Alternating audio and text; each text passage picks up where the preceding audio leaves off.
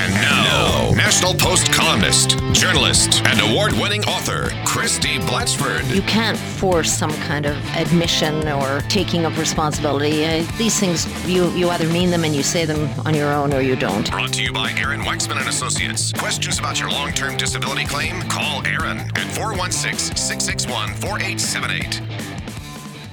Ryan Doyle, Sarah McIntyre with you here on The Live Drive, joined on a Friday afternoon by Christie Blatchford of the National Post. Good afternoon. Good afternoon to both of you. What a piece of work this guy is, getting all sorts of reaction. 7-10-10, the calls are coming in fast and furious.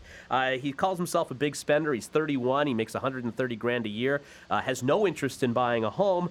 He likes the finer things in life, traveling, expensive wine, expensive meals. And Christie, he lives with mom and dad. How do you see a guy like this? Well, you're talking to somebody who moved out of her parents' home at the age of 19.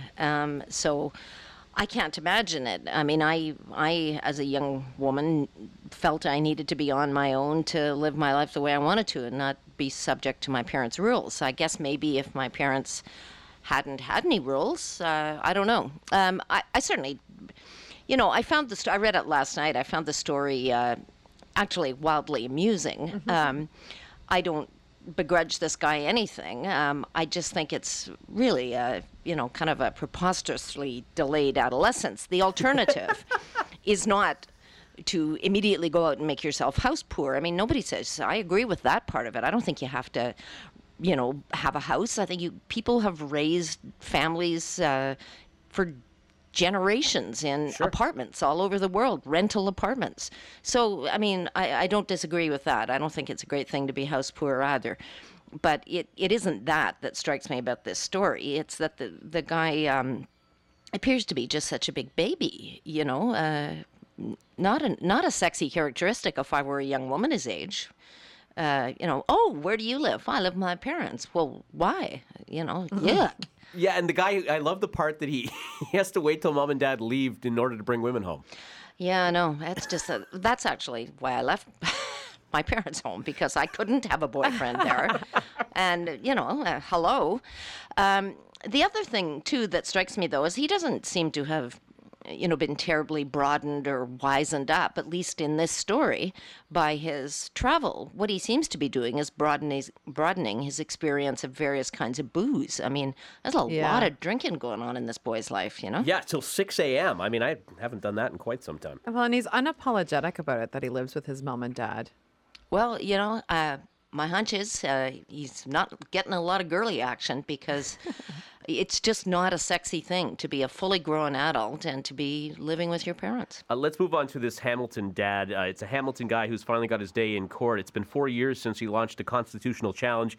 He says the Hamilton District School Board failed to notify him in advance of teachings that violated his religious beliefs so he could pull his kids out of class. Mostly things to do with homosexuality, non-traditional marriages, that type of thing.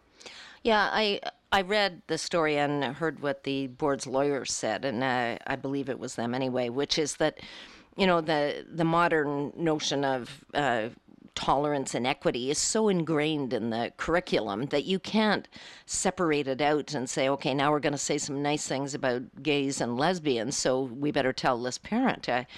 He has instead of spending, though it isn't his money, he's being supported by somebody, but instead of spending $60,000 on lawyers, he'd be far better off putting his children in a private school which subscribes or shares his religious views. I'm glad you brought that up, because I couldn't understand why this guy was continuing to keep his kids in the public system. You don't like it, there are other places you can go. Absolutely. And, worst come to worst, red alert for me, but worst come to worst, you can always homeschool your children.